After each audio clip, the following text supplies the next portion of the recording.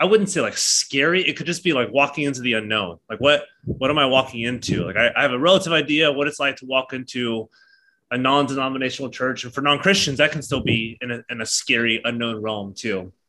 So hopefully, what this did is Yeah. maybe make it a little bit less unknown, a little bit less scary to darken the doors and say, like, I may not know precisely what happens at this church, but at least I have some bearings walking into here. So that was kind of our goal Mhm. behind the season. Yeah, whet the appetite of what you'll see, experience, taste, feel, Yeah. and being honest and upfront about some things that we could do better.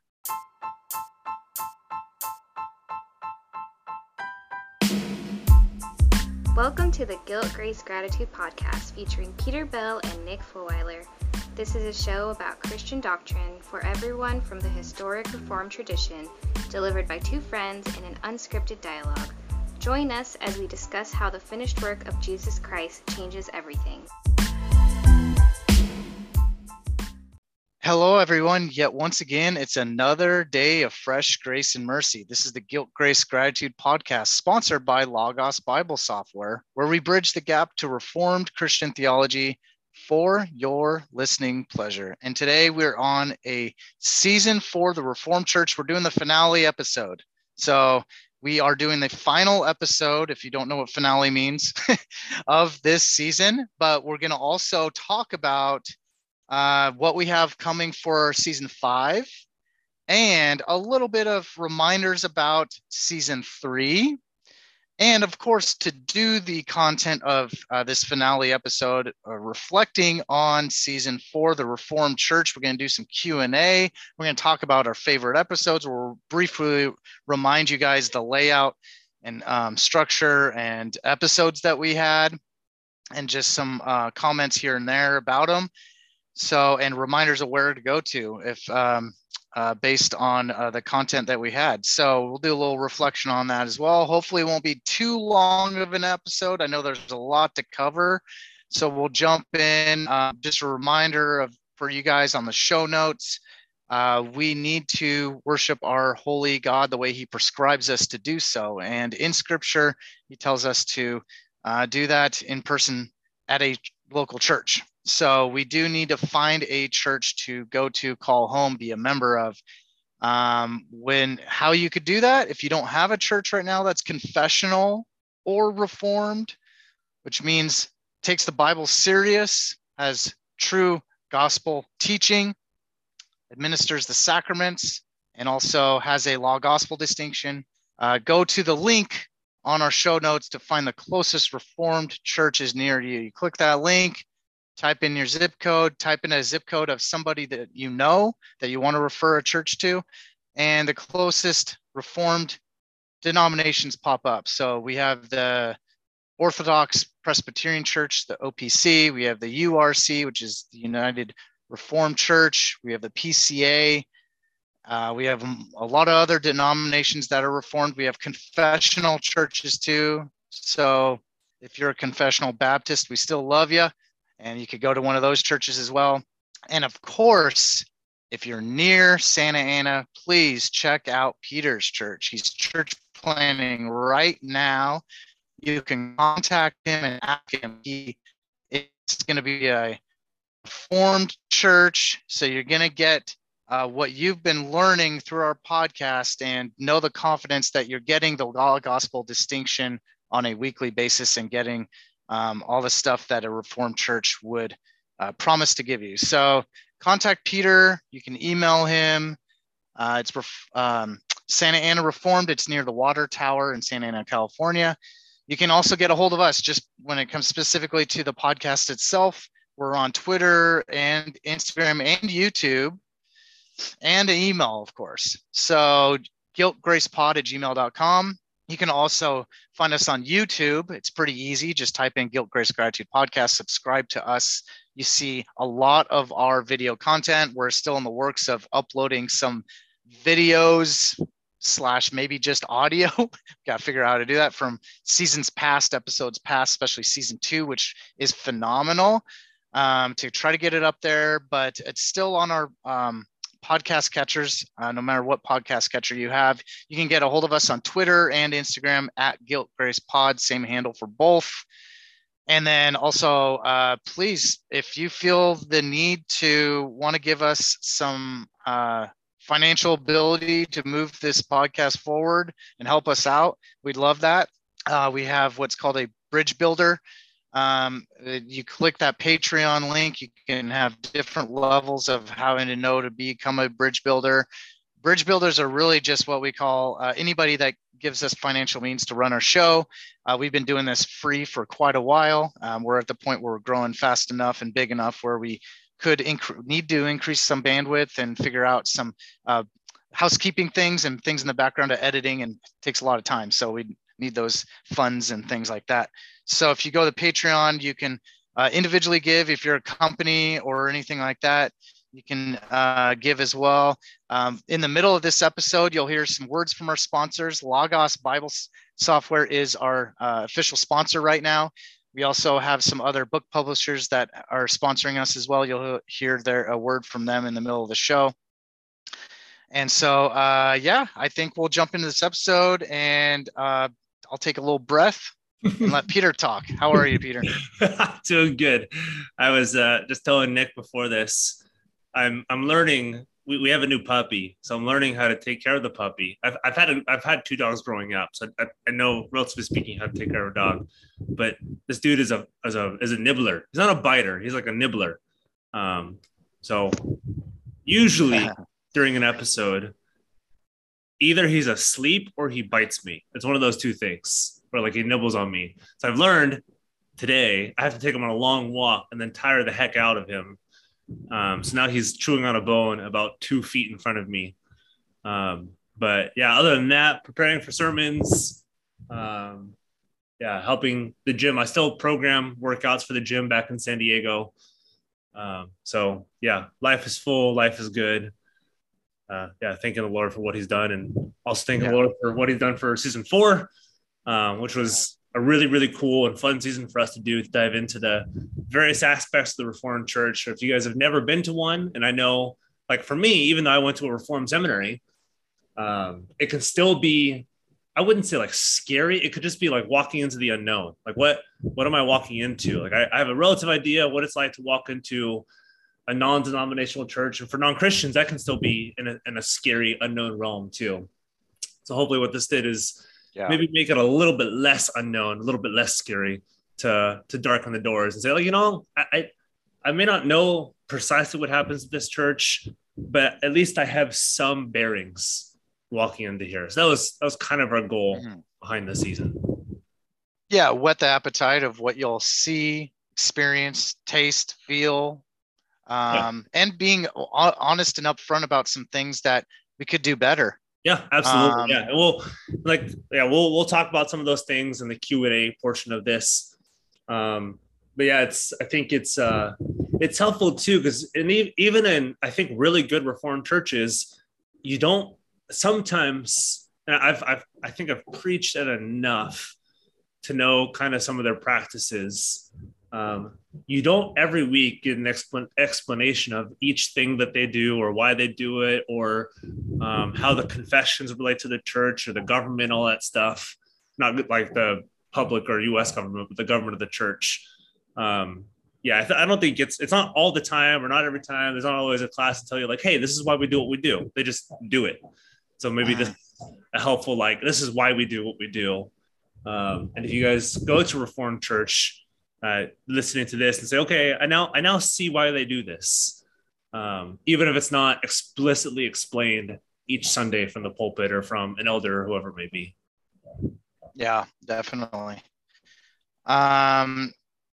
Going into, what would you like to cover first? We got Q&A. We had some questions that we asked people on Twitter. Have a handful of those. We can also reflect on each of the episodes. We can actually, maybe to make it chronological, linear kind of thing, we can actually start this episode maybe talking about the top 5 episodes of season 3, Promises and Fulfillments, walking through the Covenant Theology book by Crossway and RTS faculty. Yeah, why don't we maybe just talk about, for season 4, maybe if you want to bring up like your favorites 3 episodes and why they're your favorite. And I'll start on this, and then we can move from here to the Q&A, and maybe cover a little bit more season 4 as well. Because for season 4, I mean, I think so. We had my pastor, we had a bunch of people on, and I was trying to think like without being just like, oh, the latest episode was my favorite. Because we're recording this on Friday, July 22nd. We've recorded basically everything from season 4 already. So it's a lot of the newer stuff is fresher on my mind than some of the older stuff. But regardless, I loved recording the Preaching the Gospel episode with Dr. Julie Kim. That was just encouraging. Like that was just an encouraging episode first and foremost. Even like not to mention the content that he was describing. That was just an encouraging episode. And he's my former professor, now the president of Gospel Coalition.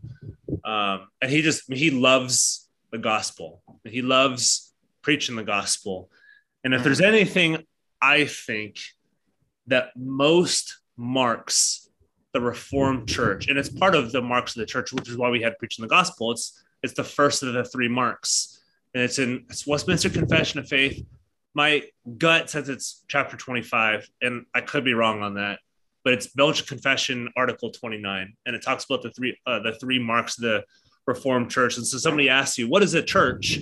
You can say, okay, this is what a church is. It preaches the gospel, it administers the sacraments, and it administers purely administers church discipline, both positive and negatively. So, which is why we had Preaching the Gospel in this. This is something that, like, I think very distinctly marks the Reformed Church. It's less so, not to say it doesn't do it, but it's less so like moral imperatives. Hey, do this, or better way to do this, or good advice for doing this. But it's first and foremost, this is who Christ is, what he's done for you. And now you live in light of this. And I think the Reformed Church, if anything, is most distinctive for that stuff. What did you think of Dr. Kim's episode? Oh, it's super helpful. Just knowing he is really, this is like his wheelhouse. Yeah, he taught preaching at Westminster for 21 years before taking the post at Gospel Coalition. Yeah, and I watched a lot of like YouTube videos of him talking about that same subject before we recorded, and it was a very healthy, good conversation. Just reminding, I mean, very practical and applicable for you, but for me as a member of the church, a layman, where is most of our audience? Most of our audience is not pastors, obviously. Members of the church and congregants vastly outnumber church leaders. So just hearing what he had to say by me being on the other side of the pulpit, being in the congregation in the pew. So knowing what is going through you guys' head on a week-to-week basis, not just a Sunday morning, it's right after Monday through Saturday night. What you're really doing to prepare. Or like Sunday afternoon through Saturday night. That's all we're thinking about, is either we're being told, either in a nice way or not so nice way, what we did right or wrong. And then we think about that through the week, and we're preparing for the next week. Yeah, no, that's a good point. Pastors have an incredibly hard and incredibly important job. And, none of us are perfect. Even if we are in Christ right now on this side of heaven, we're still not perfect. So it's a good reminder of making sure the pastor is staying in their boundaries of teaching the law gospel distinction, being true to scripture, not being heretical on anything. But outside of that, really give your pastor some grace and thank him for preaching the gospel. What I've been doing personally is just kind of like a practice of appreciation is after every sermon, I go up to Pastor Morsch and I say, thank you for preaching the gospel. And like, at the very least, I could just say, thank you for doing that. That's what I needed.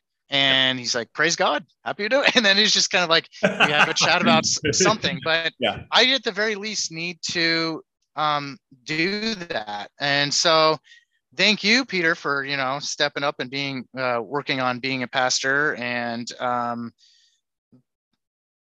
so it's a very important thing. You guys are messengers of God's word, and us members of the church, even though we're not church officers or anything like that, in our day-to-day lives, we still have the responsibility of representing God's word too. So I think a lot of us members kind of forget about that. We're like, well, that's the pastor's job. That's the church leader's job. I'll just go focus on my secular 9 to 5, Monday through Friday, have fun on Saturday, and then I'll squeeze in an hour or two church in the morning. It's like, no, we are called as God's people to represent him and be ambassadors of him throughout the week, 24/7. Yeah. So anyway, kind of went off topic a little bit there, but I think that's good stuff.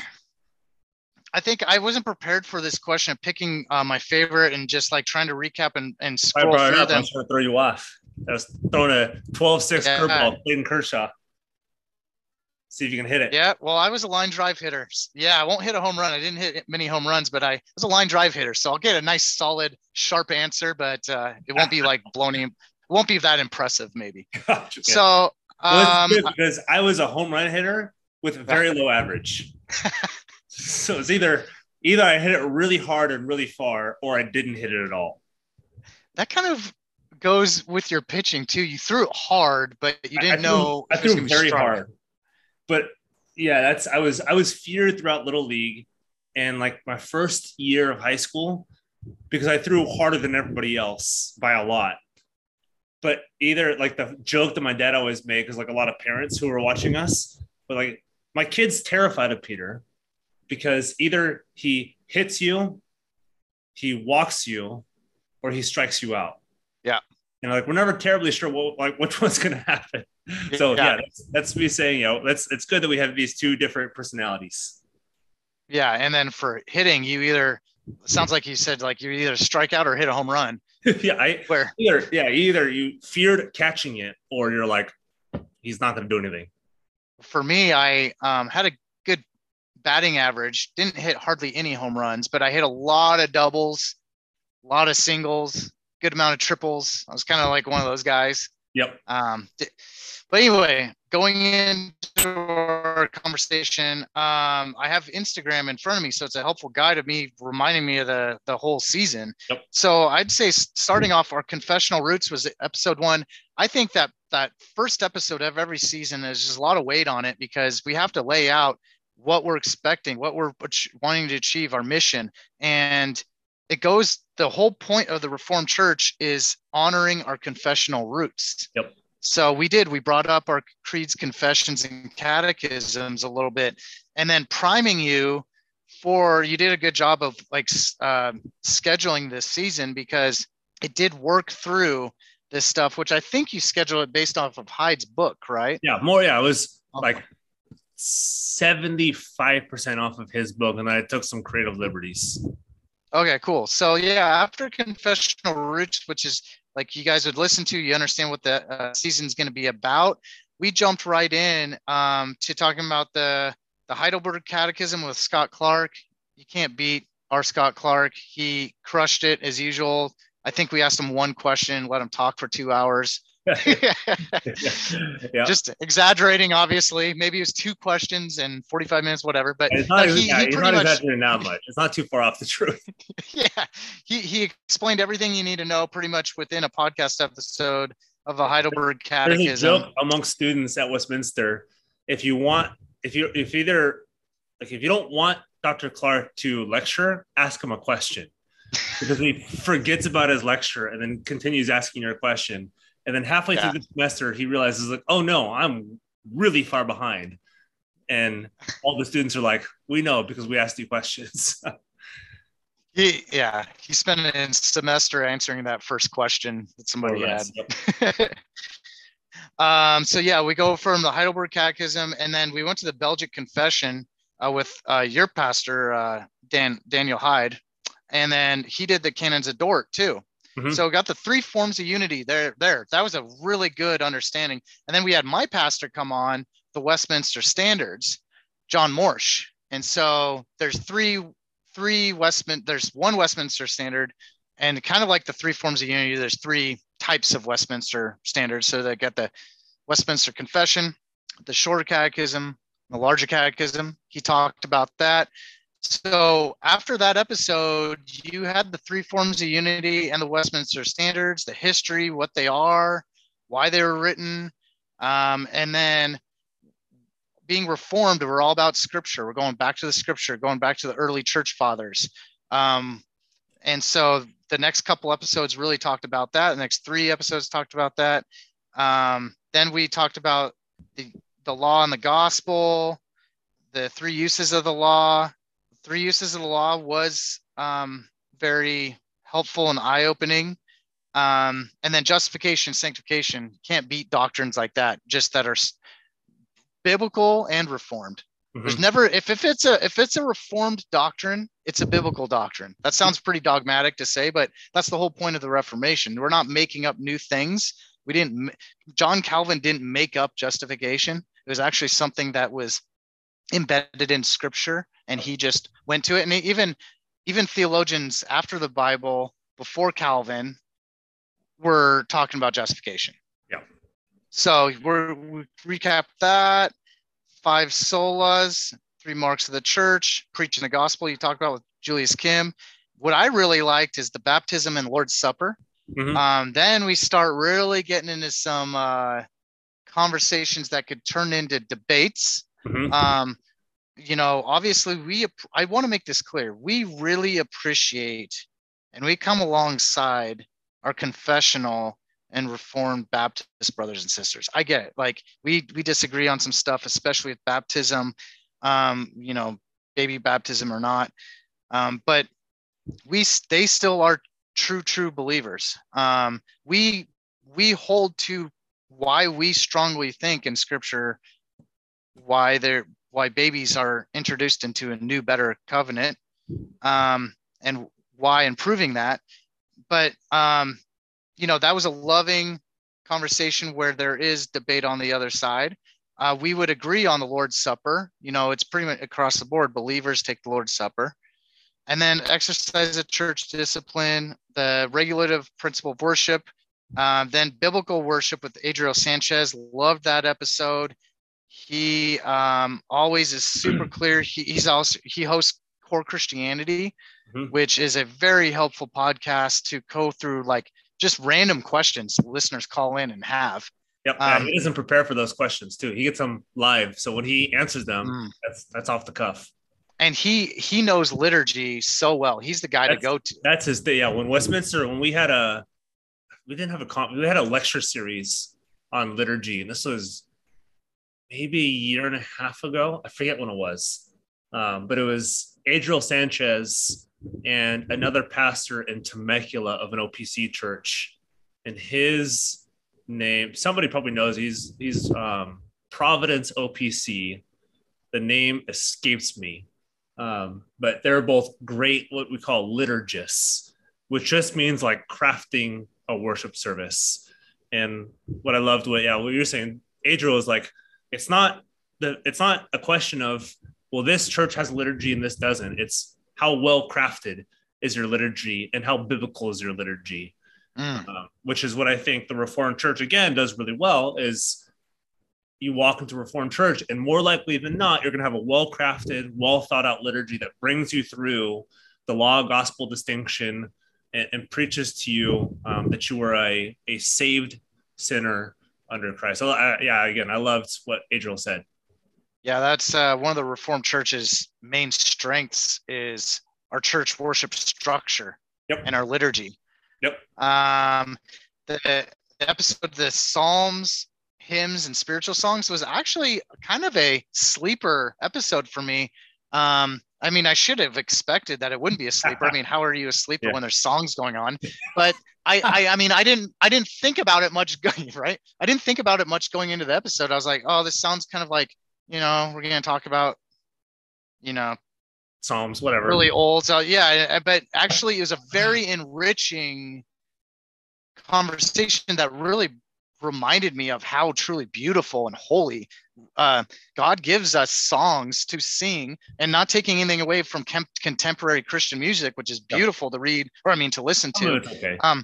Some of it, but yeah, but God, we only have so much time in a worship service. You might as well sing the songs that He gives us. So yeah, there's a comment. Now I actually know how to say his name because he told me. Ples Evans. It's not please. Yeah. It's Ples, which I Ples. A few weeks ago. But he pointed out. I don't know if his church practices psalmody or exclusive psalmody, whatever. But there's always a fear, I think, from both congregants and pastors on how theologically rich and how true to the Bible is this song. And the great thing about the Psalms or scripture songs, not scripture songs like based on scripture, but actually like in scripture songs, is you don't have to worry about the theology because it's Holy Spirit inspired. So it's perfect theology. When you sing it, it's perfect theology. Yeah, there's no debate about, oh, this guy interpreted it this way, after the Bible and made this song, even if it sounds really nice. And that's like you said, that's the distinctive, again, of the Reformed Church. And most of our church orders, I'm pretty sure the OPC, BCO, which is just Book of Church Order, I'm pretty sure it says the same thing as the URC, Book of Church Order. I don't know about the PCA as well, because I haven't read that one as much as I had the other two. But they both say, not even I think the mistake is a majority Psalms. It actually says principal Psalm singing. So it says, and I like what Dr. Clark says, and a few other people say this, is you first go to the Psalms for your singing. That should comprise a majority of your songs. And if for some reason you can't find something in the Psalms, it means A, you're not looking hard enough. B, then you go to hymns. Then you go to those things that for whatever reason you can't find in the Psalms. But those should not comprise the biggest portion. So at St. Anna Reformed, we actually don't sing any hymns. We sing only Psalms and scripture songs. We sing New Testament songs. So Song of Simeon, Song of Mary, Song of Zechariah. We sing the Trinitarian hymn.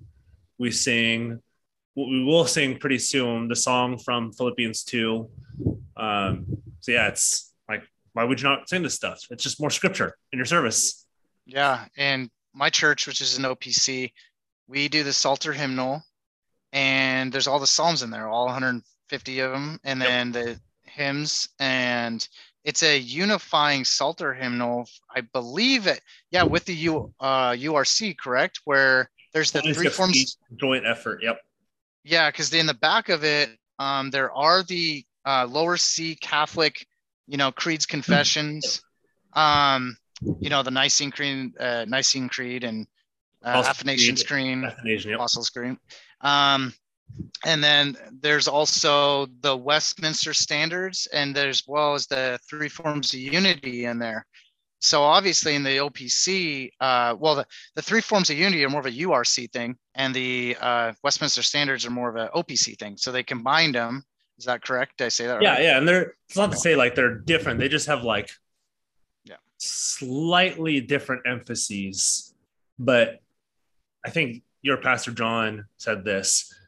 They agreed 99.99% of the time. It's just a few church government things are different in the Westminster Standards versus the Heidelberg. And I think sometimes, whether rightly or wrongly, I think there's somewhat of a case to be made, although it can't be made that strongly, is the Heidelberg tends to be the more pastoral catechism versus the Westminster tends to be more theologically driven. It doesn't mean either one doesn't have the other. It's just there's a slight emphasis towards one. But there's no disagreement. There's just an emphasis. Yeah. So that's what was after Psalms and Wisdom, or not Psalms and Wisdom, Psalms, hymns, spiritual songs. What was the next episode after that? Yeah. Oh, yeah. And before I mention that, something I almost forgot is something that was nice that John kind of mentioned, but it's a good reminder that Continental Reformed is more of in the terms of, because we're talking about the three forms of unity. Continental Reformed were the URC branched from, right? And Branch then of Dutch there's the Reformed, more yeah. the The right. So that's like Continental's like the umbrella. yeah. And URC comes from the CRC, technically, which is an American denomination. Still not continental. Continental comes from the continent, comes from Britain, Europe, that area.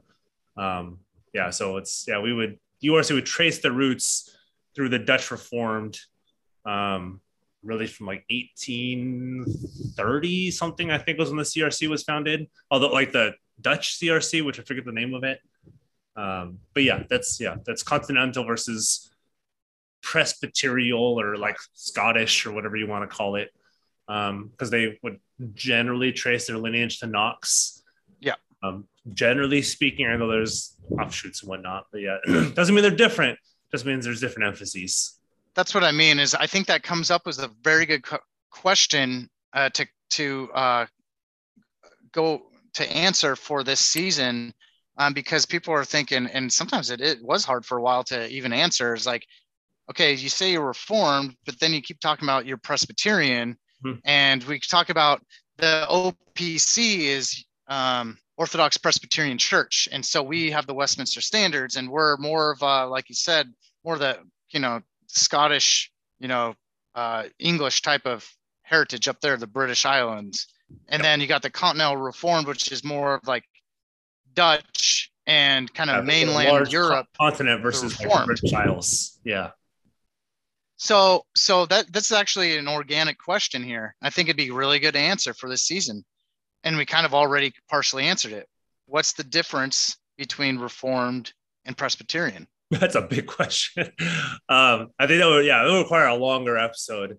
Gotcha. Yeah, than my answer. But in general, they're not mutually exclusive terms. They're just different emphases if you come from a more explicitly Presbyterian governments, or Westminster Standards, not versus, but like kind of in correlation to a more continental, whether it be Dutch or a Korean or whatever it is. There's more than just OPC versus URC. There's KPCA, there's Spanish churches, there's a Brazilian Presbyterian church, I think there's a Presbyterian church in Russia. There's the Lutheran. So there's a lot of different distinctions, and we narrowly focused on a few of them, and we know that.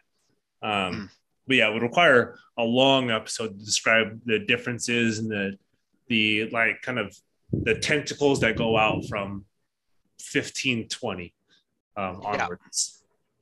Well, and I think a good way to think of this too, and it tees up this next episode that we have on the docket here, from this season, from Waters, is we're all Reformed in doctrine. We all prescribe to what the Reformers were pointing back to with Scripture, Martin Luther and John Calvin and whatnot. And we're all equally Reformed in doctrine. It just, Presbyterian tends to be more of the governmental structure of that particular church. And so all of them have a governmental organization. It just depends on what type. Yep, exactly. So we won't talk much about this, but that's why you'll see Confessional Baptist, they prescribe to confessions like we do. And, whether we agree or not, like there's the term Reformed Baptist, the 1689 and that kind of thing. That's where they're getting that from. Yep. They're saying we're Reformed in doctrine, but we don't believe in being Presbyterian per se. We believe in more. So that's a bigger conversation, but that's kind of where, if there was some sort of distinctive, there is. And so it tees up this episode, which I really liked, with Guy Waters, Presbyterian Church Government. Very helpful episode to flush out some and bring to air a lot of maybe misconceptions and bring it out there of like, why we don't have female church officers, why a woman can't be a pastor. And it's not to be harsh or anything like that. It's just biblically how we're doing that. And we're also saying it doesn't mean women aren't appreciated. That doesn't mean women can't learn theology. They still go to seminary school outside of church office privately. They can still teach. They can, outside of church, still, do things that are serving God theologically. They just can't be a pastor, elder, or deacon. Some would, yeah, and the OPC would say that the RPC still allows them to be deacons. Okay.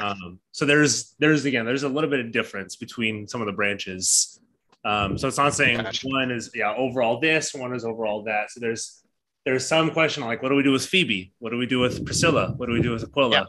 Because they're kind of presented as in deacon type roles. So there's some, like the OPC would not say that they're deacons. The RPC, which is under the branch of NAPARC, would say that they're deacons. Okay. So there's differences. But the big one with pastors, and I think his episode was super helpful, just clarifying we're not being radically egalitarian or radically complementarian, where I think some people might even misunderstand where we're coming from on a show. And it's very dangerous to assume too much based on women are allowed to have theological understanding and talk about it by all means. We're not saying that they are or should be going up to the pulpit and being a pastor. And so I want to kind of leave it there and not try to like talk too much more, but I don't know if you had any feedback on that as well. No, I think that's good. Yeah, I would just encourage people to listen to the episode for sure. Exactly. So that episode with Presbyterian Church Government is really good. Christian Life with Harrison Perkins, and then Parachurch with Erwin Ince. Yep. That's pretty much where. Oh, there's some there as we're recording right now. There's some that haven't been published yet. Almost all of them recorded. We just actually a few days ago finished recording the one. So we were recording this right now, July 22nd. There's one coming out July 25th that we've already recorded with Justin Holcomb on counseling the church. That was good. I think that's gonna hit people pretty hard. It's not so much like Reformed church heavy necessarily. I think he just nails the heart of Jesus in counseling. Like what are we doing? How do we respond to abuse victims? How do we respond to those with whatever various types of baggage they bring into the church? How do church officers counsel them? When do they hand them off? What does actually handing them off look like? Because sometimes it's just like, no, we just kind of put them off to the professionals and we don't have any more role, but it's actually a team effort. I mean, like if that, like all of us in some sense were tearjerkers. Yeah. In this episode. That's like, that episode's going to stick with me for a long time. Just in his and Dr. Holcomb's heart in that episode. And I think those, if maybe I can be so bold, those who've gone through abuse, those who've gone for counseling and been spurned in some way, shape, or form, I really sincerely hope when you guys listen to this, you're encouraged. Yeah. You don't listen, you don't like look at the Twitter debates, Instagram debates, the kind of overall church culture on some of this stuff that can leave you wondering, like, is there a place in the church for my grief? Is there a place in the church for my abuse? Is there a place in the church for my pastor's gone off with the money or the secretary, or whoever it is? How do I deal with some of this stuff? I think you listen to this, you're like, yeah, I think there's a place for me. I think I can talk to my pastor about some of this. I literally can go on and on and on about that episode. I don't think for me, it's like new, like we've just recorded that one recently, and so it's raw, I think, on all of us. I don't think I have a more favorite episode in the entire history of our podcast besides that one. That's good. That one takes the so admission, I think I told this to our listeners, but I've never listened to our podcast before because I edit it. But that's so you do listen to it by editing it. I do listen to it by editing. That's your way. Technically, but I'm not actually subscribed to our own podcast because it feels weird to do that. But that's one I will listen to. Yeah. Reminder. You know what's beautiful about it? We tend in, I think, we tend in Reformed churches or just Reformed theologian people tend to get a little heady, and that's kind of a reputation we have, whether it's true or not. Yeah, I think it's still good to like Dr. Holcomb said, like we should think about the faith. Yeah. There's definitely. no question about it. But keep going. Well, it's just saying like I think this goes to one of the questions on Twitter is like, what could the Reformed Church do better? And I think we need to walk the walk. You know, we have a lot of knowledge and we know Scripture so well as far as God's church, the Big C church. I think we know Scripture better than any tradition, and like people cannot like that I say that, but I don't know how you can argue it historically. I think the Reformed churches have been given the gift of like Scripture knowledge for sure. But I think that we struggle sometimes to walk the walk. We talk the talk, we know it, and we close down sometimes. And we need to branch out. And that goes into Rudy Rubio's episode with Reformed Evangelism. That's another episode, our last episode. Really good reminder. We need to get into the urban streets. We need to get into the places people need to be reached. Not just the like keep redoing where the same. We're not saying, and I think people get this wrong about Keller, like Dr. Tim Keller, who, if you like him, anybody who's listening, I love Dr. Keller. I think his stuff is brilliant. And what he's doing, which he gets a bad rep, and I think some people give Rubio a bad rep, where they focus so much on the city, they focus so much on the urban areas. Dr. Keller in Manhattan, Rubio in South LA, us in the central Orange County, like kind of an urban area of Santa Ana. We harp on that, but I think it's because kind of the history of the Reformed churches, we do go rural, we do go suburbia, we do go kind of outside the city centers, which we should. There's no question. Do that. Still do it. Continue doing that. But like when I was looking at church planting, when my wife and I were looking at maps and stuff, I was looking at demographic areas. There is literally black holes in urban areas. And I know that there's black holes in suburbia and then rural areas, but sometimes Reformed people get scared to talk to the people who disagree with them, who see life differently than them, who have a hard background, who don't necessarily have that cookie cutter Reformed background. And they're like, what do we do with them? How do we talk to them? I share nothing in common with them. They live in a scary neighborhood. I don't know if I can go there, which I think Rubio, I think he nailed it. He's doing it. And he's, instead of just being a Reformed guy who's like, hey, we should do this. Like, if you follow his Instagram, if you follow, I text him weekly, and we jump on calls on a relatively regular basis. The dude just evangelizes. He just tells everyone he knows about Jesus and about the church. He really, I mean, I'm not sure of anybody else who, like Rubio, actually does what he says that he does. He actually evangelizes. He actually goes out and tells people about Jesus. Yeah, guys, we can still be, and we definitely are Calvinistic and believe in predestination and elect, but that doesn't take away the fact that we are called to evangelize in the Great Commission. We're supposed to go out and do that.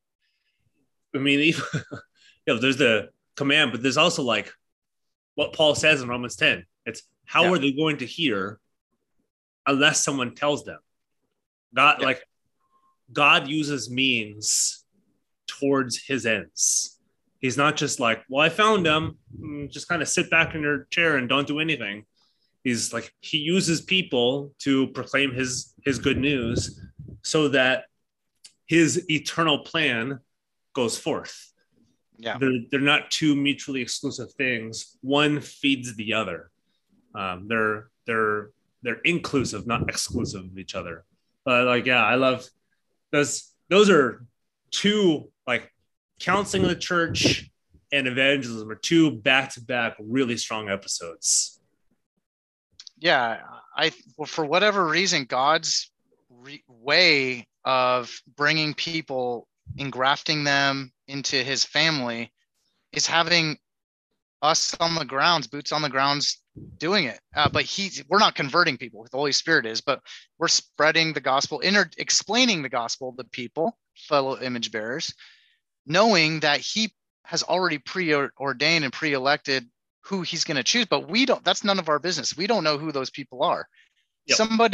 Somebody you could have preached the gospel to when they were 12 years old could live a life outside of Christ, and on their deathbed, for some reason, that was always in their heart and they suppressed it. And then they came to Jesus on their deathbed. And it was because you planted that pebble in their shoe at 12 years old. So don't stop doing that. And I think also going back to Holcomb, going back to he walks the walk. He takes the information that he's learned about scripture, and it is in our heart too. The mind and the heart are connected, where he is actually, through gratitude, through knowing he is a Christian and Christ died for him, that he is actually serving people through love. And I think that's what we need to do better at. Yeah. And those are actually, even though there's the last two we've recorded, there's not the last two in the season. We end, although we haven't recorded them yet, we end with episode 26 with Dr. Brian Lee, which we haven't recorded yet, but it's on our docket to do in August. And he's a pastor in Washington, D.C. So he's a Reformed pastor. I don't know how close he is to D.C., but I'm pretty sure you can see the Capitol from his building. Okay. He's not dissimilar in what he's doing to like Mark Dever in D.C., because Mark Dever is also in D.C. as well. And I'm almost positive they know each other. If you guys know Ben Sass, who's a U.S. senator, he's a member at Dr. Lee's church. And I actually think he has a bunch of other senators and stuff at his church. He has rocket scientists at his church. He's actually got a ridiculously well-educated church. But I think he's a great person to ask and talk to, being so close to the political center of America. Mm-hmm. How do you do this Reformed theology stuff and not mix it with politics? How are you in the middle of political America and preach the gospel of Jesus Christ, which splits through politics? Yeah, Nick is pointing up politics after Christendom. How do you do this stuff? So I think, he's a great person to talk to with Christ and culture. And then we end our season finale before this season finale is a special episode we're going to do with Theocast. So if you guys ever listen to Theocast, we're going to talk, they're confessional Baptists, we're confessional Presbyterians, and we're going to say, kind of ending like a capstone for the season. Okay, you have your confessions, we have our confessions. For the most part, they agree with each other. There's a few bits and pieces that disagree with each other. But how do we boost on the ground as Baptists and Presbyterians? How do we approach and do theology, do church, recognizing our confessional heritage? So we started with confessions, and we're going to end with confessions at the end of season 4. Cool. Yeah, just legit brothers in Christ, shoulder to shoulder. We go out, we evangelize. Slight differences on some doctrines that could be a little more open-handed, but we believe in I wouldn't salvation. say they're open-handed, but they're not like salvific issues. They're just, that's what I meant. Sorry. Close-handed, because we hold to them truly, but they do not determine your salvific future. Okay, cool. Good. Thank you for the clarification. They're not salvific. They're not keeping one of us. If one of us is wrong, it's not keeping us from being saved. Correct. But we hold to it close-handed, being like, we're very confident this is in scripture. But before we move on to something I think is really important to underline that about evangelism and growing the Reformed Church is we need to keep the Reformed churches where they are and organic growth, keep baptizing covenant children into the church, which means you have one or two parents that are believers and they have a baby, organically growing the church that way. But that's not the only way that we should be doing it. We need to be bringing in outsiders like crazy, baptizing adults that have never been baptized before. And introducing people that aren't Christian. We're not a graduate church of Christianity. We're not like waiting for them to go to a non-denominational church. And then, okay, you got some of that down. Now you can come over here. We should not think like that, because that's looking down on other churches. We shouldn't do that. We need to go in and shoulder to shoulder with other Christians that are from other denominations, go out and evangelize. And if they want to come to our church, great. They just need to go to a Bible believing church, whether it's a non-denominational church or Reformed church, Baptist church, whatever. But we would love them to come to ours, because obviously we're pretty dogmatic on certain things. So we need to bring in people that aren't believers, that have never been baptized, and baptize adults. We also need to bring in people that have strayed away from the church, that may have been baptized already. Yep. We can't just keep, well, my point is, we can't just keep doing what we're doing and only organic growth through baby baptism, and not grow churches in urban areas and not go out and evangelize. Yep. We can't do that. I agree. Okay. Yeah. So let's before we go into season 3 stuff, talk about best of, I was thinking, because let's cover, so we have a couple questions that we have on Twitter. I was thinking we do like lightning round. We do quick. If you want to answer first, I'll answer after that, but like quick, short little answers. We're gonna move through these. We're moving through these fast. So listeners, if you're in your car and have your seatbelt on, awesome. Keep your seatbelt on. If you're not, find a seatbelt, put it on, because we're gonna go fast. Wow. I'm gonna ask these questions in the order that I see them on our Twitter profile, which I'm pretty sure is the order you see them on your Twitter profile too. So first one, and like I said in this, I will contact the winner of this. I will DM you if you win this. So you have to pay attention. So first one from Ryan Pullman. How can Sunday school be best structured and utilized to strengthen the congregation's understanding of who God is, who we are as his people, and what it means to be a Reformed church? So Nick, fast, go. You go first. I don't like being put on the spot.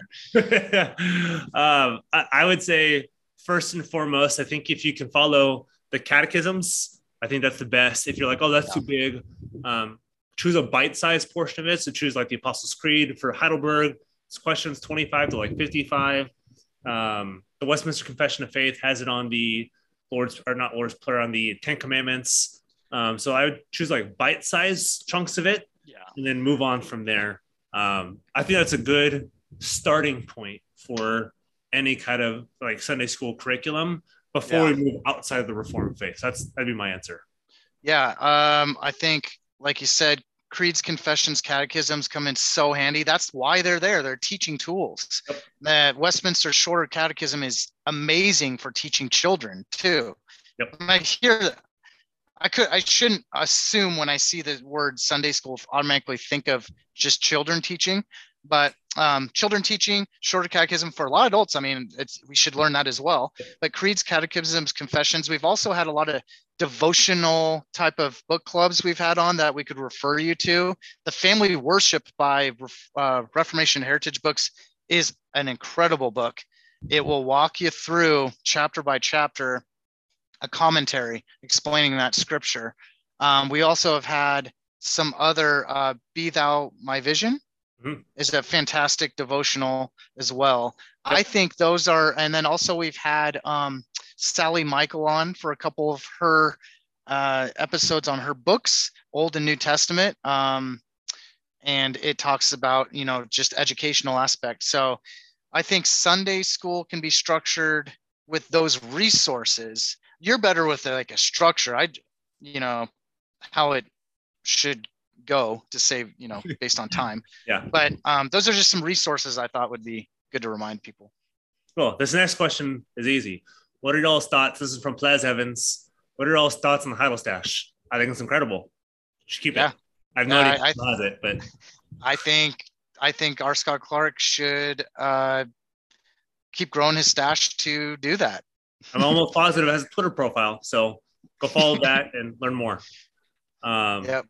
Then another one from Plez Evans. This is more for Reformed Church at home, but should family worship follow the regular principle of worship as corporate worship should, or is there more play in its structure? I'm more inclined towards the latter. It's more play in the structure because it's not the corporate gathering of God's people. That is you and your family. I think there's more latitude. Know your children well, know how they learn. Be patient with them. I don't have any kids, so I can't speak really to that aspect. I have dogs and cats, and I try to catechise them, but they don't listen to me. That was meant as a joke. You guys should be laughing really hard. It's more latitude. If we spread the regulative principle of worship too far abroad from the church, then it's no longer for the church. It's like we can make it all of life. But I think God's very specific. This is a corporate worship structure, not your family worship, because that assumes you're the pastor of your church or of your little small C church, which in a sense the man in the house is, in a sense, but not strictly. If we do it too far, it flattens it. There's play. Hey all, this podcast and this episode is brought to you by our main sponsor at Logos Bible Software. According to a recent survey, 30% of evangelical churchgoers want more in-depth teaching. So if you are among those who want to go deeper into the Word, Logos is the Bible study platform for you. Logos also fuses some of the most powerful technology available with biblical resources. You can access all sorts of commentaries, Bibles, up-to-dates, seminary-level courses, and even audiobooks right on your phone, tablet, or desktop. Has original language resources, which I, Peter, use on a very consistent basis. So it has a great resource on Septuagint resources, the Masoretic text, which is the Hebrew, and a lot of Greek New Testament work as well. So if you guys are interested in that stuff as well, you guys can head over to logos.com/guiltgrace, because with us, Logos is now more affordable than ever. You can get started at just $49. So head on over, find yourself a package, and join us with Logos Bible Software.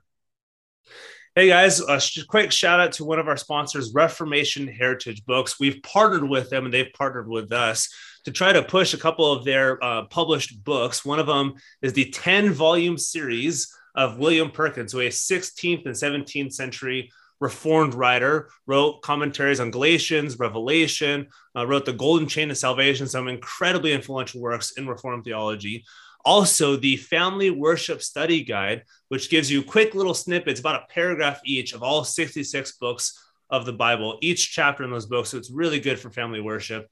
And also, they have basically every major publisher in the world. They sell their books at cheaper than Amazon sells them. So if you guys go to heritagebooks.org, drop a line that Guilt, Grace, Gratitude sent you, and purchase their books. We'd be grateful, and you're supporting a great cause. Yeah, and RHB Books is the largest confessionally reformed publisher in the world, and they publish historical and modern works on a consistent basis. So you can find them on Twitter at RHB_books and on Instagram, Reformation Heritage Books. Yep. So go on over there, get these books. There's so much good stuff coming out, and hopefully this is good. Santa Ana Reformed, under the oversight of Reverend Danny Hyde of Oceanside United Reformed Church, is officially beginning Sunday afternoon services at 2 p.m. at Davis Elementary School's multi-purpose room in Santa Ana, California, beginning June 12th. Davis Elementary is at the foot of the downtown Orange County Santa Ana Water Tower off the 5 freeway, right at the heart of the city, so it's very easy to find. If you'd like more information about joining, email me at santaanareformed@gmail.com, and I can send you a flyer with all this information. Let's spread the gospel to Santa Ana. See you there. So, good point. Kind of reminds me of how to think about Guy Waters' episode on Presbyterian church government. That is a corporate worship. Outside of that, underline moms and dads in family worship, teach your children, mothers as women, again, going outside of the church, by all means, teach them.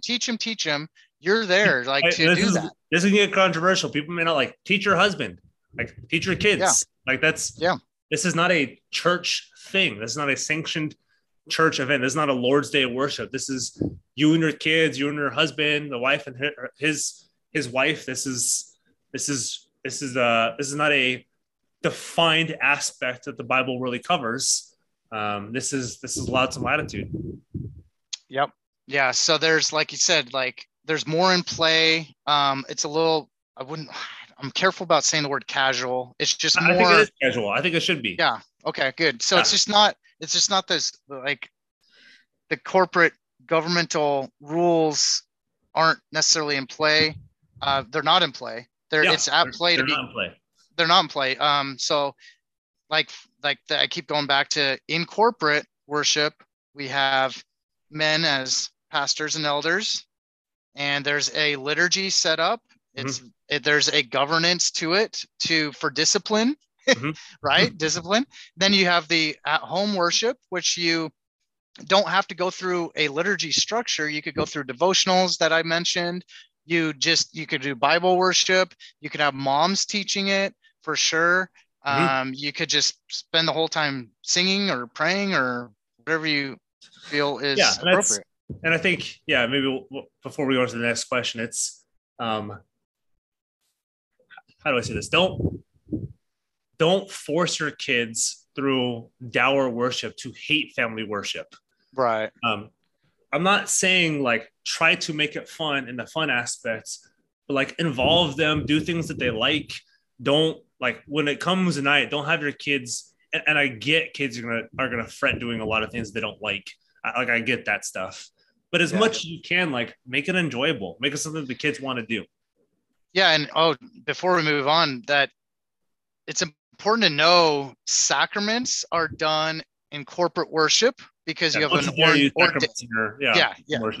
Please no Doritos and Dr. Pepper at home. That doesn't work. You need an ordained pastor, bread and wine. That's part of the ordinary means of bread grace. And wine, not bread and grape juice. Right. The ordinary means of grace, sacraments, corporate worship. If you have Doritos and Dr. Pepper or grape juice at home, it's not for sacraments. It's just for a little snack. Yeah. Has nothing to do with ordinary means of grace. And then also, more back to women in Sunday school or family worship, that's in scripture. I mean, there are women that teach privately, and they do that. They do, you mentioned Phoebe and some other women. Yeah. So I think that's some helpful stuff. So don't spread the church farther than it actually is, than what God has ordained, because when we spread it, it no longer is the distinctive church. We'll keep that. And then next one from Kofi Adu Bohin. Sorry if I don't know how to pronounce your last name. You can let me know. I'm sure I pronounce it wrong. But what are the best ways to disciple a congregation that has been used to an inch deep, mile wide, shallow evangelicalism? And I'm going to say an answer you're probably not expecting. Do it slowly. Do not come in with a fire hose of information and say, like, we got to start this now. Do the drip approach. Do it nice and slowly. Start with a few people, introduce them, be kind, be gentle. And then, to be frank, have like a 5 to 10 year focus, thinking this may come as a shock. This is gonna be hard. But have a long-term frame of reference to do some of this stuff, because if you start too fast, again, it is going to be a fire hose for those who are not used to this. And for most people, a fire hose is not a good experience. That is a lot of information really fast, and it could be overwhelming. They could not like it. And I'm not saying they shouldn't not like it. They should like it, but if they're not used to it, it's foreign, it's new. So be slow yet intentional. Have a plan in place. Expect pushback at some points. But be kind and gentle in how you approach it. Mm-hmm. Yeah, no, that was kind of surprising and wise answer. Just the way you explained it. I didn't think slow would be initially, but you explained it well. I would say, I think most Calvinists, most Reformed people are like, you better believe what I believe and believe it yesterday. Well, and you, with your personality where you hit home runs or strike out or thrown hard or bean somebody, it kind of goes against your natural instinct too. I know what my natural instincts are. And I know my wife, and my wife did not like this stuff at first, and so I had to take the long game. And I was like, hey, we're gonna go through it slowly. You have to be okay with that.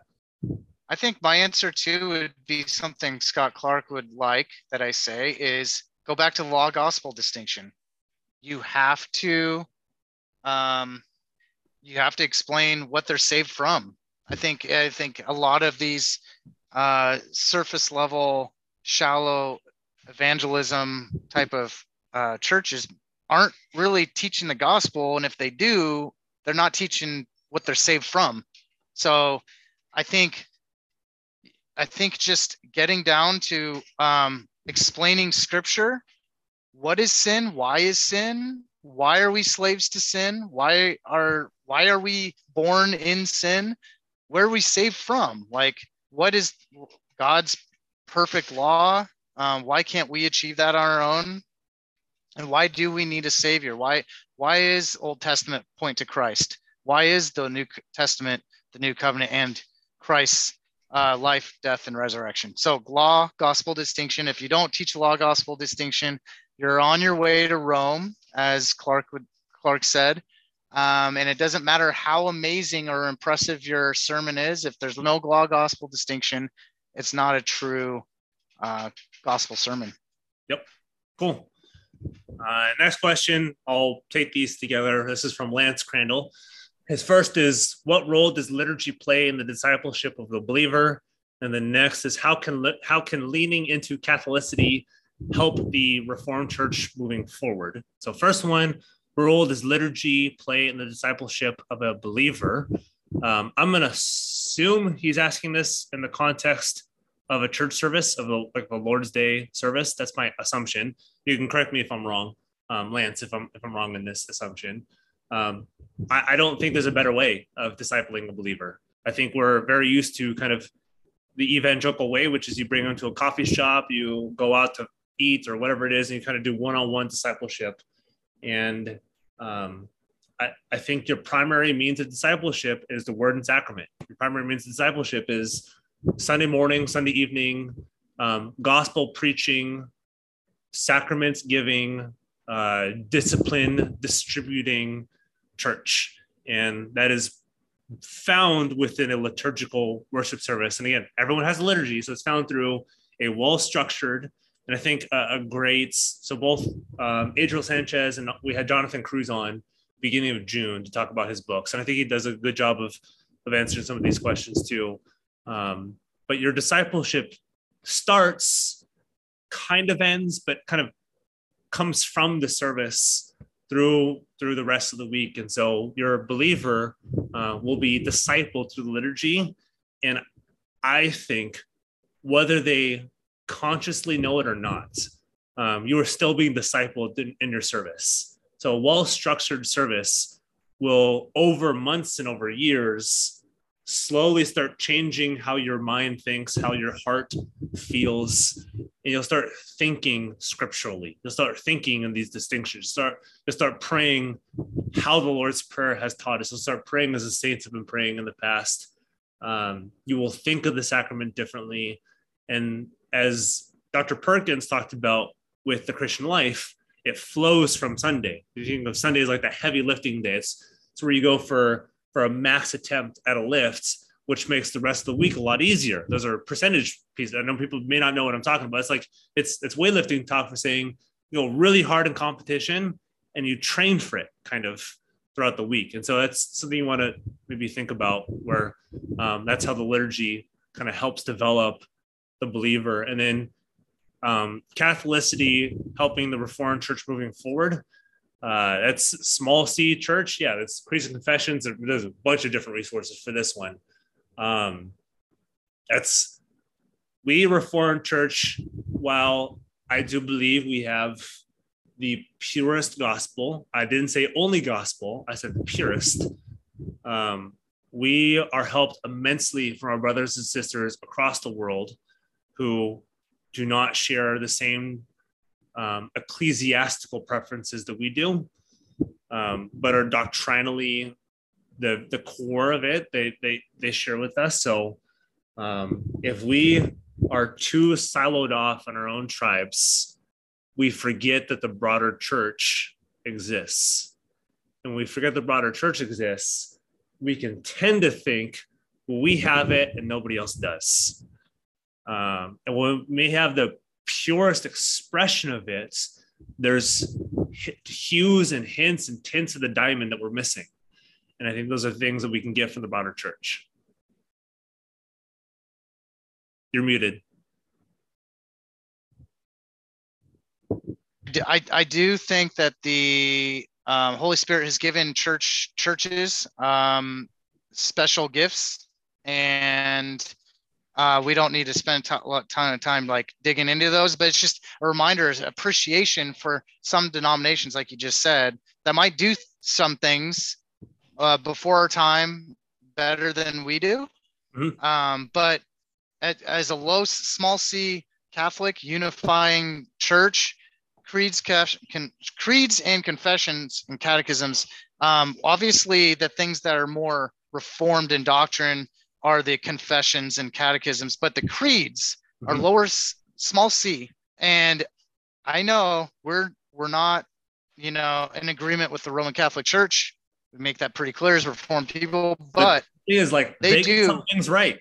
Like, yeah, shocker. There's this stupid, I'll say stupid. There's a stupid Twitter debate on if the Roman Catholic Church gets justification wrong, which they do. They absolutely get justification wrong. Totally, completely wrong.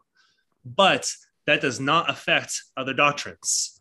Yes, I get the fact that they get justification wrong, and it has downstream effects. There's no question about it.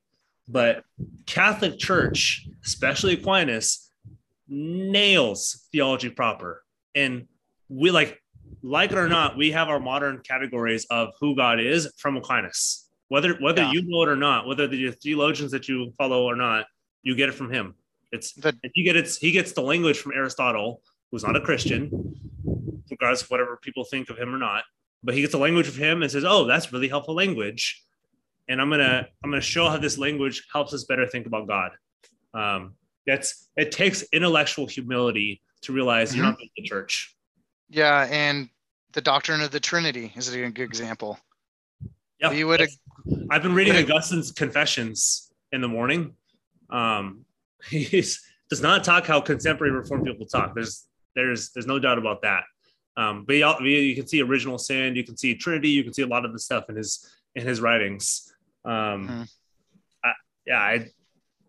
would just encourage Christians to read the Catholic Church, read their even if you disagree with it, read it.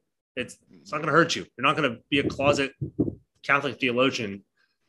Maybe 1/4 of my reading is stuff I disagree with, but it forces me to think better about my tradition than thinking like I'm the only one. Well, if you're confident in what you know, but humble enough in what you don't know, you will read other sources. Yep, absolutely. And I think so for creeds, the Apostles' Creed, the Nicene Creed, the Athanasian Creed, the Chalcedonian, those are really good small c creeds. And by the way, this book edited by Chad Van Dixhorn, you guys should get. It's from Crossway. Mm-hmm. And going back to the earlier question, discipleship of the believer through the liturgy, I think being in a service in the pews, I think our responsibility is response to our holy God. We're on holy ground, and we are hearing the message of salvation, and we're hearing a law gospel distinction. And the way the liturgy is set up is the preaching of the word and the assurance of pardon and law gospel distinction, us responding to that in thanksgiving as well. And that's where the Psalter hymnal comes in. We respond in singing and praise and prayer and the sacraments. Mm-hmm. Yeah, that's true. Yeah. So we probably I should probably answer these a little bit quicker. Okay. So OHP says Order of Holy Prax. I don't know your name, but at least your Twitter handle. Says kind of history question. What elements of the Reformed Church can be seen in the pre-Reformed Church? I would say all of them. If you read pre-Reformers, if you read the Apostolic Fathers, early Church Fathers, it's not a better way. Like you see them all. You see the true sacraments, you see preaching the gospel, you see church discipline, you see the order we basically see in the reformers. An analogy to the Reformation is akin to washing your face. You're washing the face. Your face is always there. It's striking to me. I know what was washed, but will remain, historically speaking. Yeah, I think that's a fair analogy. I don't know, what would you say? Yeah, I mean, I would have nothing of value to add to that. I agree with you. And it's just for sake of time. I don't think I would try to fumble anything, but yeah, good answer. Then Felicity Zeman says, women who look feminine with short hair and men that look masculine with long hair, Beach Boy style, also head covering for women. I think women can look feminine with short hair, and I think men can look masculine with long hair. Also, it's extremely culturally conditioned. We in Western cultures tend to have different hairstyles than those in Eastern cultures. And I think if we champion one over the other, you kind of neglect history and you kind of neglect other cultures besides yourself. Is it getting a little legalistic to think that someone would have to do some of these things in order to be honoring worship? I think so. I mean, again, this depends on your context. If you know your own heart when you're doing some of this stuff, and so if you're doing it for a specific reason, then that comes to one thing. But if you're part of a certain culture and the culture practices something, then I think there is something to say about, like, you kind of take on cultural values in some sense, whether you know it or not. Yeah, and where in Scripture it mentions that, if don't tell somebody what they can or can't eat, if they feel conviction to not eat something that's in, helping their own heart, or to eat something, you know what part I'm talking about with Paul? Yep. Yeah. Yep. Yeah, it's Romans 14.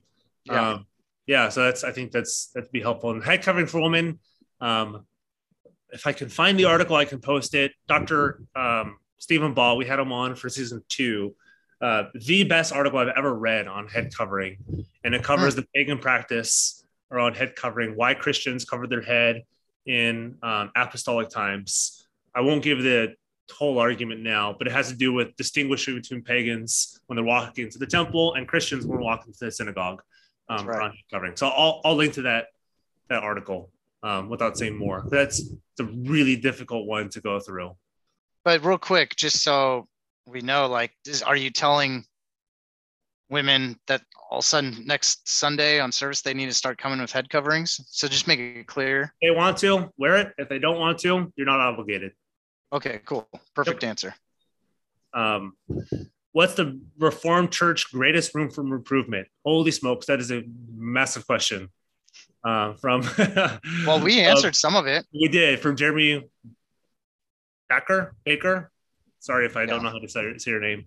I guess is your Jeremy Baker, because you have 2 Ks. Maybe you're Jeremy Baker. I don't know.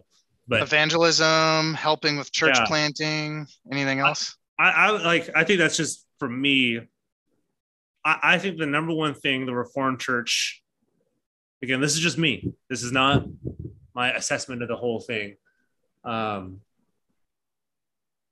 We need more of them. I think that's number one thing. We need more of them. And I think there's just downstream effects of that. But we just need more Reformed churches. I think there's no better way. We need 10 times, 50 times more. We just need more. Well, I would say too, we talk a lot about the Reformed Church not being very, very diverse, but I think that's like an American thing too, because outside of the U.S., there's a lot of Korean Reformed denominations, and in Africa, there's Reformed just doing very well, right? Yep. The Chinese churches, and Chinese Reformed Church is big. Yeah, there's a lot. And I would say like the OPC denomination I'm in does a pretty good job with missions overseas. I know there's some missions overseas, but I would say like here in the US, going back to our earlier part of the conversation, get into more of the newer areas that the Reformed Church hasn't been in, some of these urban areas and stuff, to get more diversification inside the country. Yeah, I agree. That one's not a question. how important are the sacraments in keeping the true church? Number 2, Mark. So extremely important. Yeah. I'm not Deal, sure. deal breaker. Deal breaker. Yeah, it's if you don't, there's and then, like I think churches can rightly argue on how often you have the Lord's Supper. I'm biblically, historically, theologically convinced of every week you have the Lord's Supper. I think there's no better way of showing who believes in Christ besides the Lord's Supper. So I think the Belgian Confession is helpful with the 3 marks. I think the Westminster Confession is better on sacraments because it says there's a continuum of truer churches that practice these more pure. I think it's more helpful language in understanding this. So yeah, they're extremely important.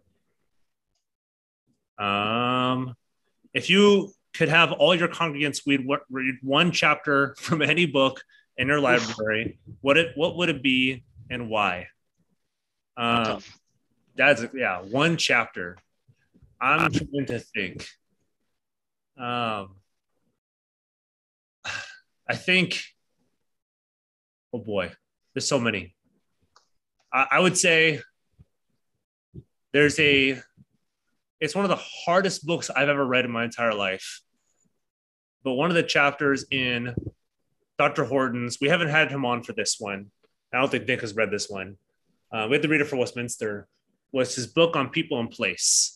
It's an extremely technical book on ecclesiology, but it's gold. I haven't read a better chapter. There's probably easier chapters in other books, but that's the best chapter I think a congregation can read. Yeah, and I think you and I have literally hundreds and hundreds of books through doing this podcast, so it's almost an impossible question to answer. But I would say I did see that question before recording, so I grabbed a couple books that I just feel that I just kind of go to more, and then ones that are pop out. I'm going to reference Covenant Theology book, Crossway, RTS, our whole season 3 we walked through. I think something that's crucially helpful for churches right now is chapter 6, the Abrahamic covenant, and then chapter 7, the Mosaic covenant. You guys buckle down those 2 chapters. If you know that inside and out, that will help tremendously understanding the rest of scripture. Knowing the Abrahamic covenant, pretty much Genesis 12 to 17, the Abraham story. And then the Mosaic covenant. There's a lot of questions still of like, is it still in play? Is it totally nullified? If it is, there's a lot of, just that will help tremendously. I also think this is kind of going broader than a chapter, but, I do think How Jesus Runs the Church by Guy Waters is helpful. And maybe if I just had to pick one chapter, it's just what is the church and maybe the conclusion of that book. But it's a pretty easy book, pretty quick to read. That will pretty much cover a lot of like what we've talked about in this season. I would also more than one chapter. I know, but no, it's hard. I mean, I'm currently reading Politics and After Christendom by David Van Jourden, which is huge in helping understand that the Noahic covenant is still in effect. It's a non-redemptive covenant. And that's the reason why we kind of look at, we can separate the church and the state in certain aspects, it's like the Noahic covenant. And so, I don't want to ramble too much. There's always also more, but, Yeah, I like those answers. Kristen Molnix asks, how long should your sermon be? I know there's all this debate on like, should it be 10 minutes and should be an hour. I do think there's a pretty happy zone around 30 minutes. I can't think of a pastor who's gifted enough to preach longer than 30 minutes.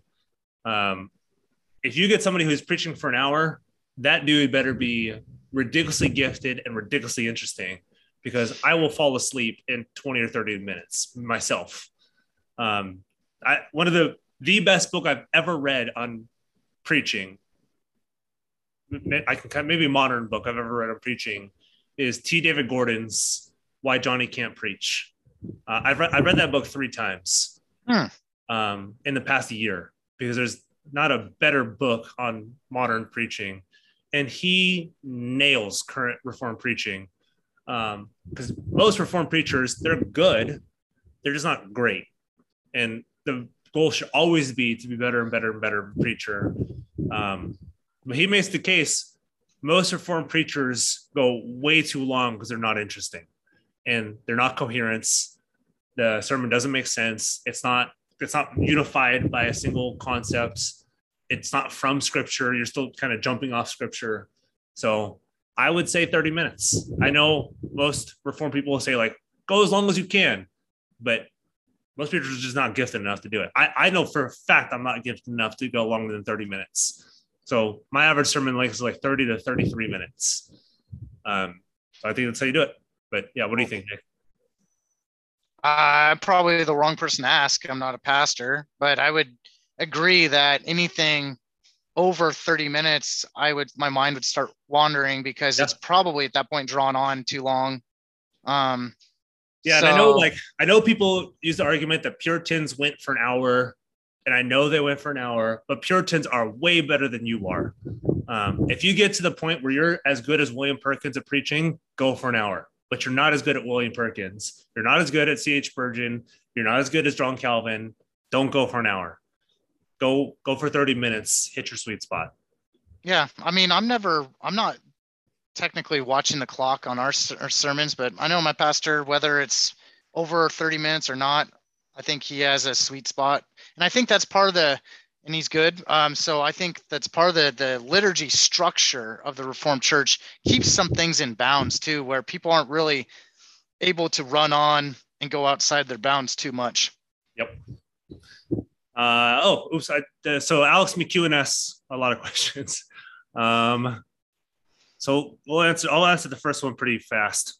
And Nick, I think you'll probably agree. He asks, we often say that within the new covenant, the Decalogue is normative to the modern believer. How should that play out in the local church setting? How should the local church enforce that? What about families? It's the Decalogue is the moral law. We no longer have the ceremonial. We don't have the judicial. So if they break the moral law, then they're disciplined. I don't know how else the church will do it. Then how else do you discipline other than knowing what they broke? So the moral law is still in effect. Yeah, so it doesn't condemn them. So I'm not saying that unless they're unrepentant and it's very clear that they're not a believer, but they're under discipline. How about families? You don't do it as the church does it. A family does not discipline how the church disciplines. Family disciplines how a family disciplines. I think this goes back to the regular principle of worship in families. The family is not the church. People may not like that I say that, but it's not. The church is the church. Family may be an extension of the church, but it's not the church. Yeah. How much of a creed should a local church expect its members to hold? If we're talking apostles, Nicene, and Athanasian, the entire thing. I don't know how you can get away from it.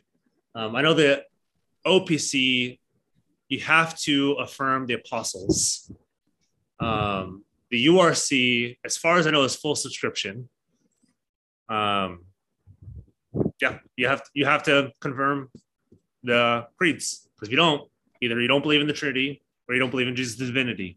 Exactly, and it's there for a reason. It's a summary of Scripture, and they were careful about how they wrote the creeds, every word, and so there's not too much room for error to disagree on. And I'm not saying the creeds are infallible. That's not what I'm saying. I'm just saying they confess the faith better than you do. And if they confess the faith better than you do, and basically everyone pre-1800 had to abide by the creedal standards, I don't see why we're different. Here's a side note that's helpful for that question too, though. Who was the episode we had on Christ's ascension to the dead? Matt Emerson. So that's helpful understanding in one of the creeds where it talks about him going into hell. So in your creed, you will hear, he descended into hell, but there is some discussion on, does that literally mean the hell we're talking about, or just dead, Sheol? So just side note. Yep. There's some parts that are more important. I wouldn't say more important. I would just say that are first order salvific. Yeah. There's some that are third order, and you don't have to. I wouldn't say even believe. I would say there are certain parts that a Christian should have a deeper theological knowledge of, and there are some that there's more latitude for how much knowledge you have of it. Officers are held to a different standard, so they have to know it very well and very deeply. Members are not held to that standard. They have to hold to it, but they may not have the depth.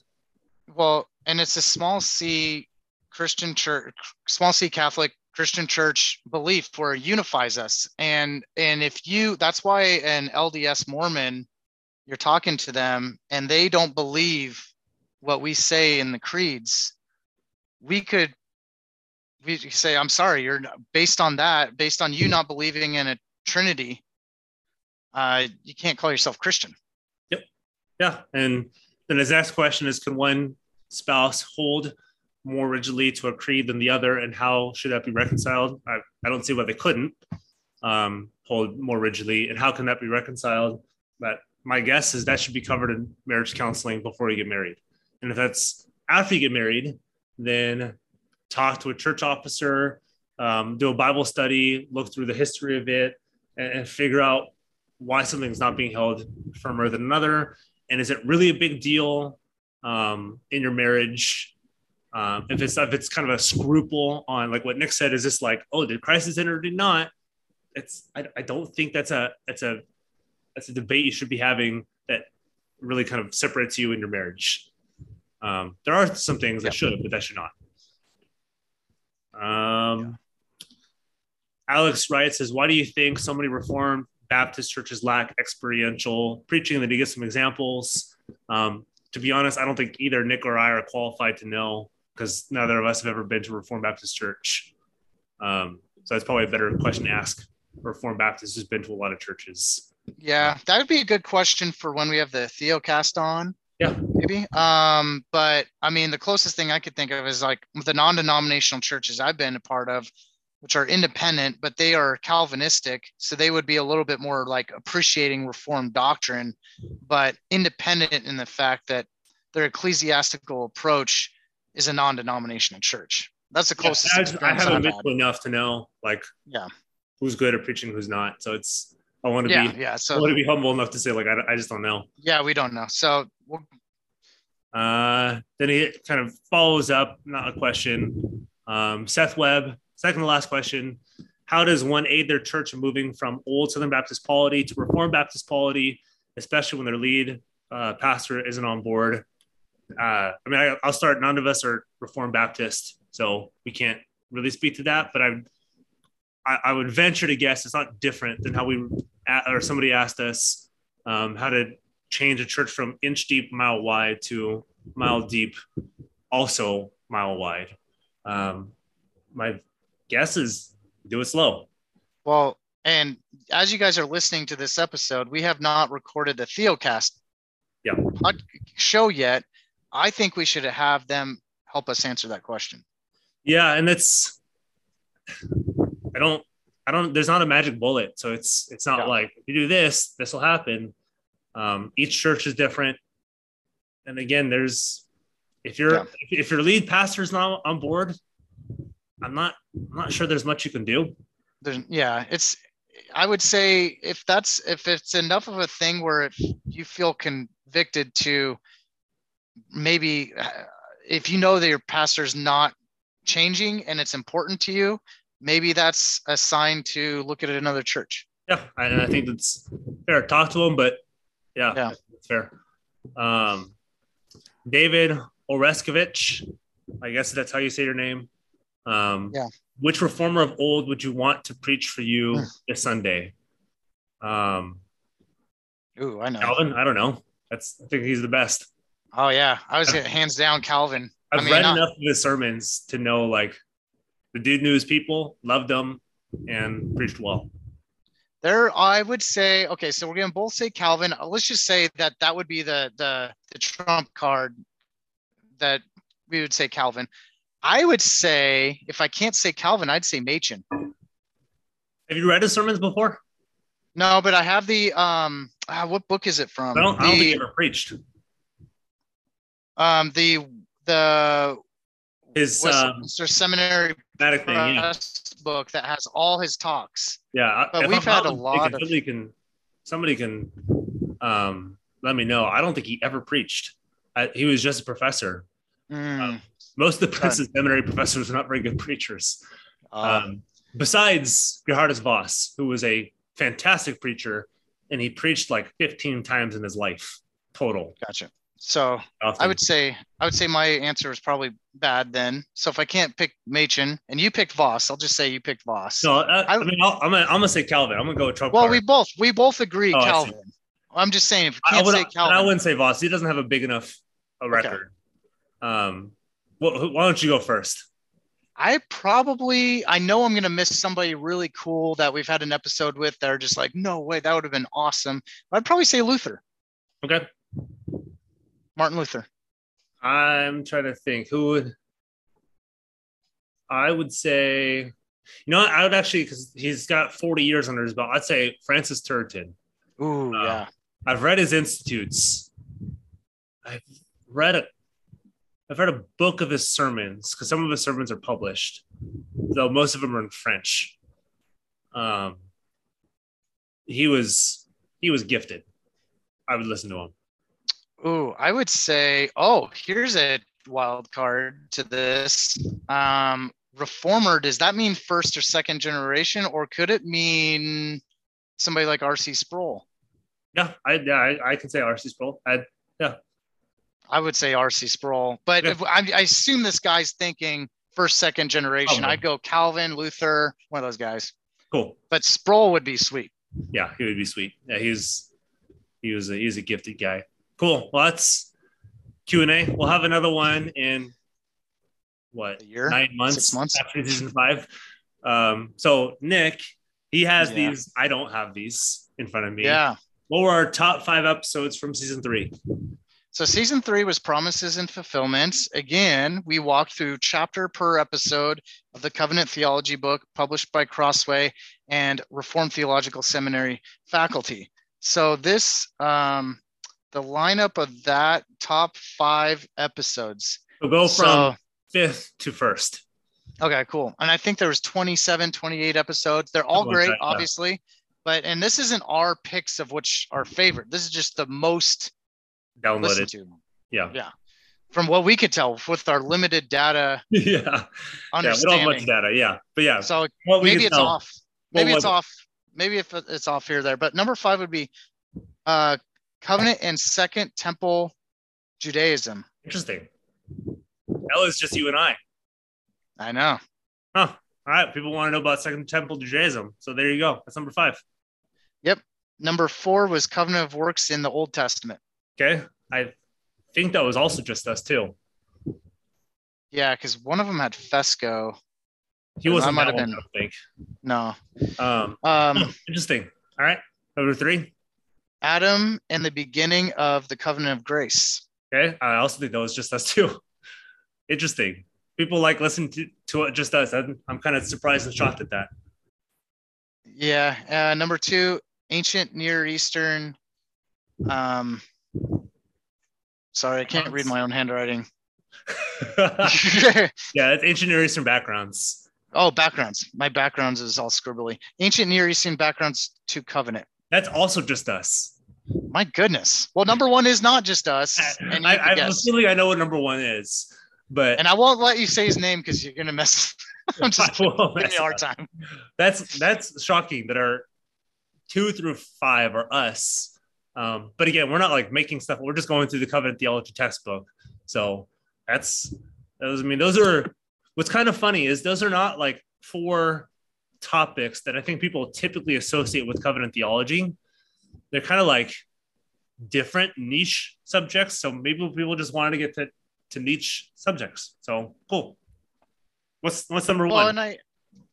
Number 1 is Ligon Duncan, Covenant of that's early. Not a shocker. Yeah. Covenant in the early church. Yeah. Yeah, that's So the early church fathers, how they talked about the early church fathers, how they just talking about how they I know he shared that one too. So that one got a bump in listeners that ours wouldn't necessarily get. Yeah, that was really, but rightfully so. I mean, he's way better than we are. Well, yeah, but, people don't know. Dr. Duncan got his doctorate on, I think his topic actually was, his dissertation topic at Edinburgh was on patristic covenant theology. So early church fathers. Yeah. Like, that's his thing. Like that's what he's most educated in, is covenant theology and early church fathers. So it makes sense. Yes. So you'll hear some names of how reformers point back to these early church fathers, but the early church fathers point also back to scripture. So we're all reformers or early church fathers and scripture are all in agreement of things. I'm gonna ask Nick a question he's not prepared for. That's why I'm asking. No. That's why I'm asking. You're gonna edit because Nick always asks me questions I'm not prepared for. So if you remember, who were the church fathers that Dr. Duncan talked about? Irenaeus. I would say you pronounce it Irenaeus. Irenaeus. Latinized name. Justin Martyr. Yep. Barnabas. Yep. Clement is another big one. First Clement. Yeah. Justin Martyr. I already said Justin Martyr. Am I thinking of somebody else? Oh, Polycarp was a big one. Yep. Ignatius. Yep. That was a big one. Yeah, I think we named them all. Yep. Yeah. So that's, if you guys want to learn, covenant theology is not a new thing. It's not like 1500s. All of a sudden, Johannes Oecolampadius, who's the first one people think created this. He's like the 1520s, 1530s. He's actually reading the church fathers. And he's like, oh, I guess covenant theology is not a new thing. So when he brings this up, it's like, oh, yeah, if you want to read these guys, got to talk to them. You read the Epistle to Barnabas, it's like reading Calvin. It's crazy because the Epistle to Barnabas was written 130 to 150 AD. It's like reading a contemporary covenant theologian, and you're like, this has an old pedigree. The church fathers are reading the Bible the same way we do today. Nice. Yeah. No, that episode was really good. It was. So what is next? Are we talking about? Yeah, last one to talk about is season 5. Season 5, yeah. It's a super long episode. We've already announced it on Twitter, and we'll go pretty short on this. Okay. But season 5 is Reformed Apologetics. Yeah, so you guys are not on. Yeah, if you guys are not on Twitter, Reformed Apologetics. So we're going to dive into what that is, the canon of Scripture, how that came about, critical issues in Scripture that you'll hear from those who don't like the Bible. They'll bring these things up. So we're going to have literally the world's top experts. Yeah. And each one of these talk about it. And we'll do world religions. We're going to have experts in the world's largest religions come on, talk to us about those religions. So we're going to hear from people who actually know those religions, whether they practice themselves or whether they researched it, on what they actually believe. So when you guys talk to your friends who might believe this stuff, you guys will actually know what they believe versus like guessing what they believe. Yeah. And we're going to have one of the best apologists that's Reformed, Michael Kruger, on again. Mm-hmm. And we had a book club with him on Surviving Religion 101, which is all his works are so apologetic focused, and he knows Scripture so well. He's explaining, like, defending canon Scripture, reliable canon Scripture, explaining that stuff. But we're doing stuff that you would predict would be on a apologetics season, like that kind of stuff. But also we're going to dip into topics that are really touchy and serious, like abortion. Praise God, we had an answered prayer that Roe versus Wade was overturned on the federal level. Amazing. We're going to talk about just how to kind of talk to other people that aren't Christian about this stuff in a loving way, rather than trying to, be judgmental and whatnot. Yeah. So, and the whole helpful thing, conversations. Yeah. And the whole thing behind this is its primary focus is to give you both more knowledge, but just a better understanding of some of these things. So when it comes to abortion, when it comes to science, when it comes to kind of like ancient philosophy, all these things that play a big role, a lot of us come into conversations without knowing some of these things. And our hope is when we have these experts on who provide you information, we're going to have a lot of resources, that you'll have a better understanding of it. And then you can talk through your better understanding. So it's not just to like talk to your friends, it's actually for you too. Like for you listening, first and foremost, it's like, so you better understand, like talk about the video, like what is abortion?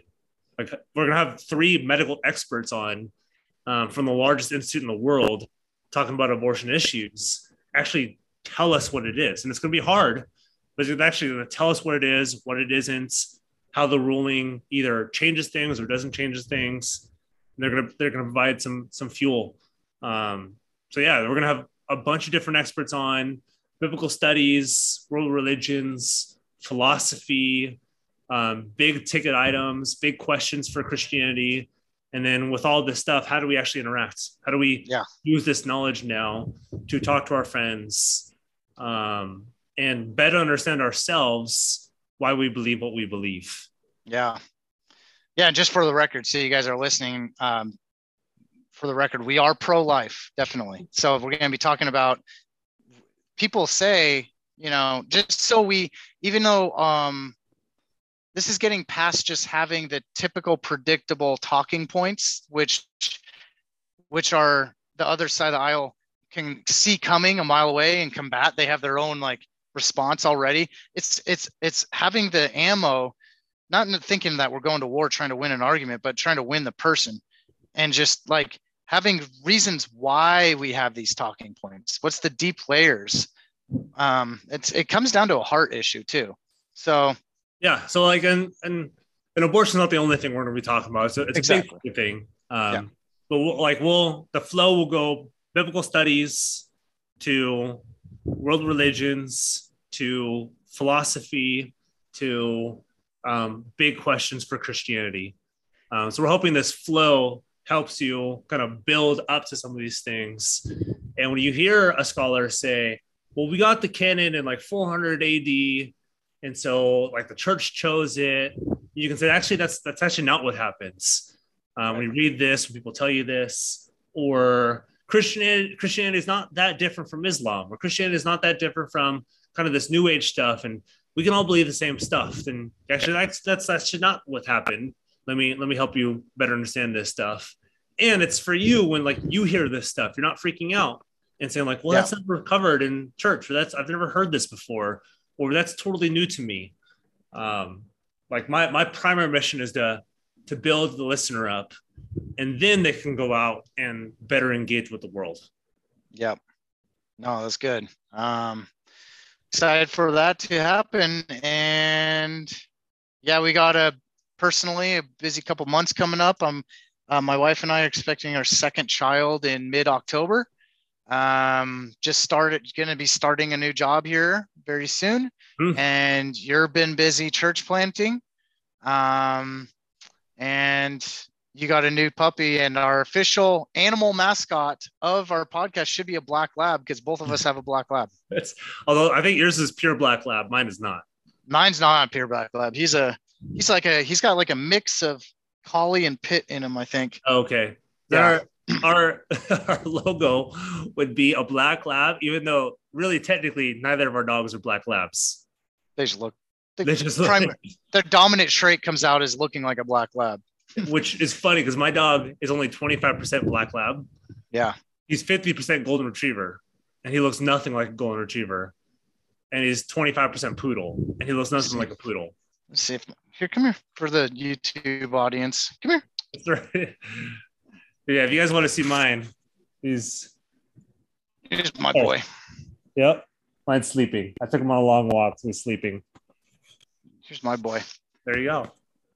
He's in almost every recording. He's kind of right. next to me. Cool. Well, this is our longest episode ever. Hope you guys enjoyed it. Got some bearings. After this episode, we're going to have 5 episodes, our best of series. So when you guys heard of our top 5 episodes for season 3, we're going to replay those episodes for those who are new to our show. Okay. If you guys are old to the show, it's just a good refresher.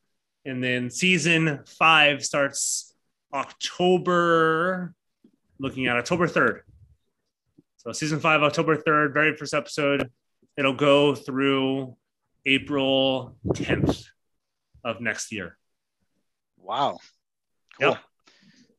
All right. It's pretty much going from my second kid's birth to both yours and my birthday. That's right. The following year.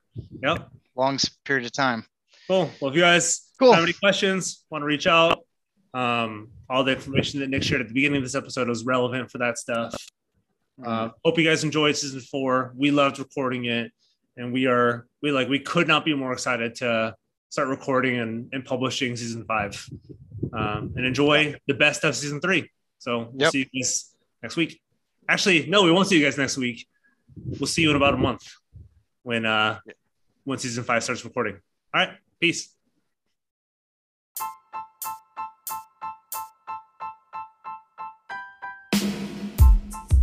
Hey guys, thanks so much for listening to the episode of our podcast, Guilt, Grace, Gratitude. And if you go to our show notes, as a reminder, there is a link to Patreon, and you can find out how to become a bridge builder.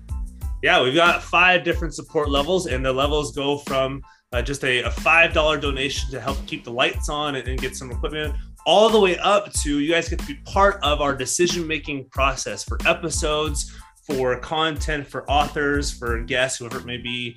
And you guys get consistent conversations, maybe even since our episodes, the second that we record them, instead of having to wait for episodes to come out. So look at that, see what you want to do. As part of that, we have a goal to get about $1,000 a month. That's to cover some costs, get some new equipment, and just hire some people as well. And also, if you guys can rate and review us on iTunes, on Spotify, on any one of your podcasting platforms, this is the number one way, besides word of mouth, that word gets out about what we're doing. So we hope to see you guys next week.